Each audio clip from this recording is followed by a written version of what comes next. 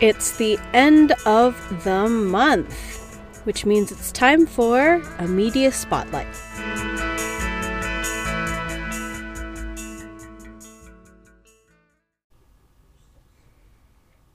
I can't recall now if I've talked about this at length before, but one of the ways to describe a wife's role for her husband is to liken her to a window pane. And we take this analogy from the example of the Blessed Mother.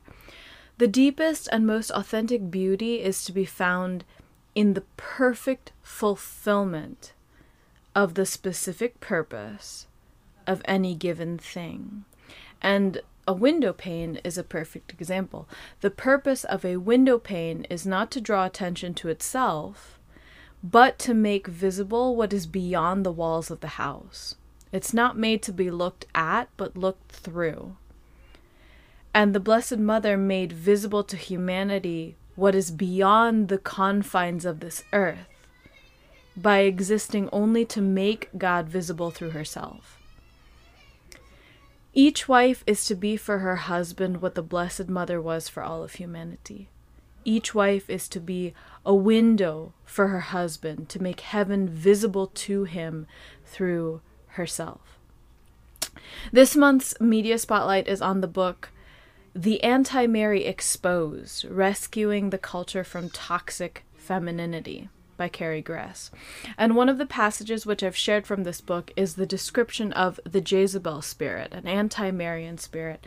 And I want to read that passage again now. Quote, "A richer description of the manipulation of a Jezebel spirit includes confusion, intimidation, draining the opposition through argumentation, refusing facts, changing the subject when proven wrong, blaming others for her faults, use of pseudo-friendships to acquire favors and accrue power, and eventually conquering the opposition through destruction and betrayal." I want to dissect this quote a little more intensely than when I first shared it a few weeks ago, looking closely at the tools that the Jezebel spirit is said to employ, and some common ways in which each of these tools can manifest in a wife. So then, number one, confusion. We just spent 3 episodes in our series Allergies and Addictions on confusion, how a wife confuses her husband by at first being happy to focus on his good qualities, and then as time goes on, shifting her focus to his faults, which were always there, but which she previously chose to overlook. Or the confusion caused by an overly helpful wife, overextending herself into tasks which are properly a husband's, and then down the road getting angry or resentful when her husband isn't stepping up to take over those tasks which she was previously happy to handle for him. Or even just the simple example of complaining, which, as we stated in episode 7, is not a valid form of communication. Complaining doesn't tell our husband what we want, what will actually make us happy. It just confuses him. It's a mind game that women play. Number 2, intimidation. Anytime that a woman attempts to use an aggressive mood to get a man to do something, she's using intimidation. It might be slamming doors, it might be banging pots and pans in the kitchen, it might be actually raising her voice at him, making threats, threatening to leave, threatening to throw him out of the bedroom, threatening to embarrass him in front of his family or friends, his colleagues, or his kids. Number 3 is draining the opposition through argumentation. Pretty straightforward. Anytime a wife starts an argument, anytime a wife can't let an argument go, anytime a wife insists on having the last word. Number 4, refusing facts. This is so common. The facts that wives are most commonly known to reject are the facts regarding their choices. You can choose to be happy, you can choose joy, you can choose to be grateful. What do women say? I can't help being angry. I can't help being bitter. I can't help being resentful. I can't possibly trust him. I have nothing to be grateful for. All lies. Number 5, changing the subject when proven wrong, ties right in with number 3, draining the opposition through argumentation. Women will change the subject if they feel that their husband is gaining the upper hand, rather than admit that they are wrong and that their husband is right, or at least has a point. Number 6, blaming others for her faults, ties right in with refusing facts at number 4, refusing to take radical responsibility for her own actions and her own choices. Number 7, use of pseudo-friendships to acquire favors and accrue power. How many wives get in with certain people and use them against their husbands? Talking to his friends or his family members about his faults so that they might see her plight and take her side and back her up in reprimanding her husband. And finally, number 8, conquering the opposition through destruction and betrayal. A few weeks ago, we shared the data point that 69% of divorces are initiated by women. These being in non-violent situations. And further expounded that a wife who has previously behaved in a saintly manner does not suddenly initiate a mortal sin against her marriage. And therefore, a woman who initiates divorce has undoubtedly committed many mortal sins up until that point against her marriage, which has disposed her to turn her back on God and her husband, and each of those sins against her marriage, whether mortal or venial, was a betrayal. Each of those sins against her marriage furthered the destruction of her marriage.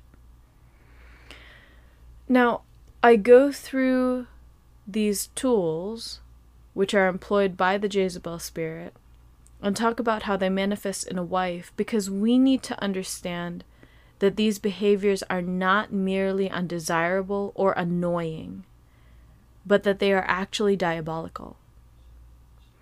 The Jezebel spirit, this book tells us, is one of the 5 most common and also most difficult demons that exorcists encounter in their work. This description of the Jezebel spirit comes from the testimonies of demons as they are being exorcised. So again, when we see these behaviors in a wife, these are not merely annoying little tendencies. These behaviors are indicative of a very serious and very dark influence fighting to take hold of that woman. And if to you this seems harsh, we have to consider the gravity of the wife's mission as that crystal clear window pane. The success of her mission is dependent on her purity and her consistency, on the spotlessness of the window pane. We know that the smallest spot of dirt on a window pane draws the eye and is a constant distraction from what is beyond the window. When you leave a spot of dirt on a window, your eye is drawn to that spot every time you look at the window. You can't unsee it. And if the eye is drawn to something on the window pane, then the whole purpose of the window pane is ruptured for that moment. Because if you aren't looking beyond the window pane, then it might as well be a brick wall. Now, what happens when it's not just one tiny spot, but lots of spots, and they start accumulating, they start building up, and then you stop wanting to look through the window because it's useless. Its purpose has been utterly compromised, and it's ugly. That is exactly what happens to a woman who commits sin after sin against her marriage. Woman's calling is a high calling. It is a call which demands the highest ideals from woman. It is a call which can bring her to heaven.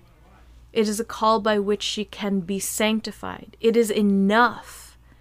She doesn't have to have a career on top of everything. She doesn't have to volunteer at a dozen local charities on top of everything. She doesn't have to start and run a small business out of her home on top of everything. All of these other things might be wonderful. But just to be a wife is enough. There is enough to be done as a wife by which sainthood can be gained. It is enough. And so when we speak of toxic feminism, we have to start understanding this term toxic and hearing it for what it is, equating it with what it really means, which is diabolical, toxic, poisonous. It can put a woman in hell and many others with her because of the great influence with which God has gifted every woman. If there is a book that I would beg every listener to read, it would be this book. And the joke is on me because my mom has been telling me to read it. It came out 3 years ago now. And honestly, it can be a very depressing read. Why would I beg other women to read it? Because not only does it outline very clearly what toxic feminism looks like, but in so doing reveals how deeply it has its claws, not only in my generation, but in the generations of my parents and my grandparents. It reveals how the negative cycles that we wives find ourselves in are the cycles that began generations before us. We have to understand the magnitude of what we are up against in order to combat it with the fierceness that this fight deserves from us. This last quote is from chapter 7 of this book. Again, it's the Anti-Mary Exposed, Rescuing the Culture from Toxic Femininity. And I sincerely hope that it captures everything that we're trying to share through this podcast. Quote, "Her strength is in her capacity to get her will out of the way and allow the will of her beloved Father to shine through her. The real power to bring order, love, and a true icon of God is found in the surrender." End quote. Thank you so much, ladies, for joining us for our 6th month of the Will to Wife podcast. And I hope every listener reads this book, The Anti-Mary Exposed by Carrie Grass. God bless, and we'll see you in February. Thank you so much for joining us. You can find all the quotes and resources referenced in today's episode on our website. We'd love to hear from you, and we're looking forward to having you with us again next week on the Will to Wife podcast.